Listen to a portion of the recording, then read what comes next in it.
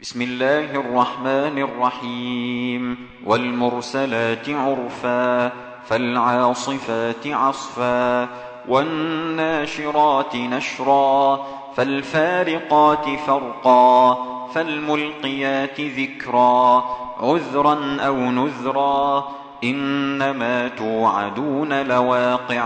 فإذا النجوم طمست وإذا السماء فرجت وإذا الجبال نسفت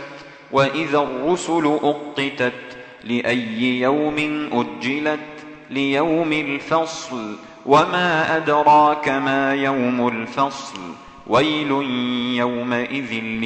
للمكذبين ألم نهلك الأولين ثم نتبعهم الآخرين كذلك نفعل بالمجرمين ويل يومئذ للمكذبين ألم نخلقكم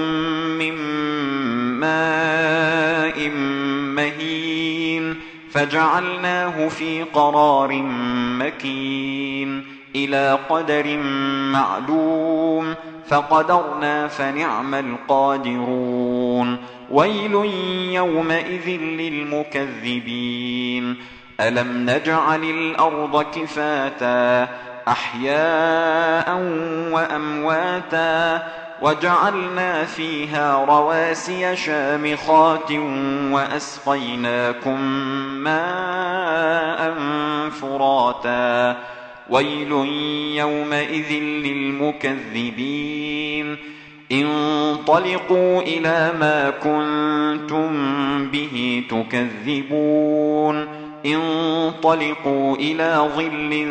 ذي 3 شعب لا ظليل ولا يغني من اللهب إنها ترمي بشرر كالقصر كأنه جمالة صفر ويل يومئذ للمكذبين هذا يوم لا ينطقون ولا يؤذن لهم فيعتذرون ويل يومئذ للمكذبين هذا يوم الفصل جمعناكم والأولين فإن كان لكم كيد فكيدون ويل يومئذ للمكذبين إن المتقين في ظلال وعيون وفواكه مما يشتهون كلوا واشربوا هنيئا بما كنتم تعملون إنا كذلك نجزي المحسنين ويل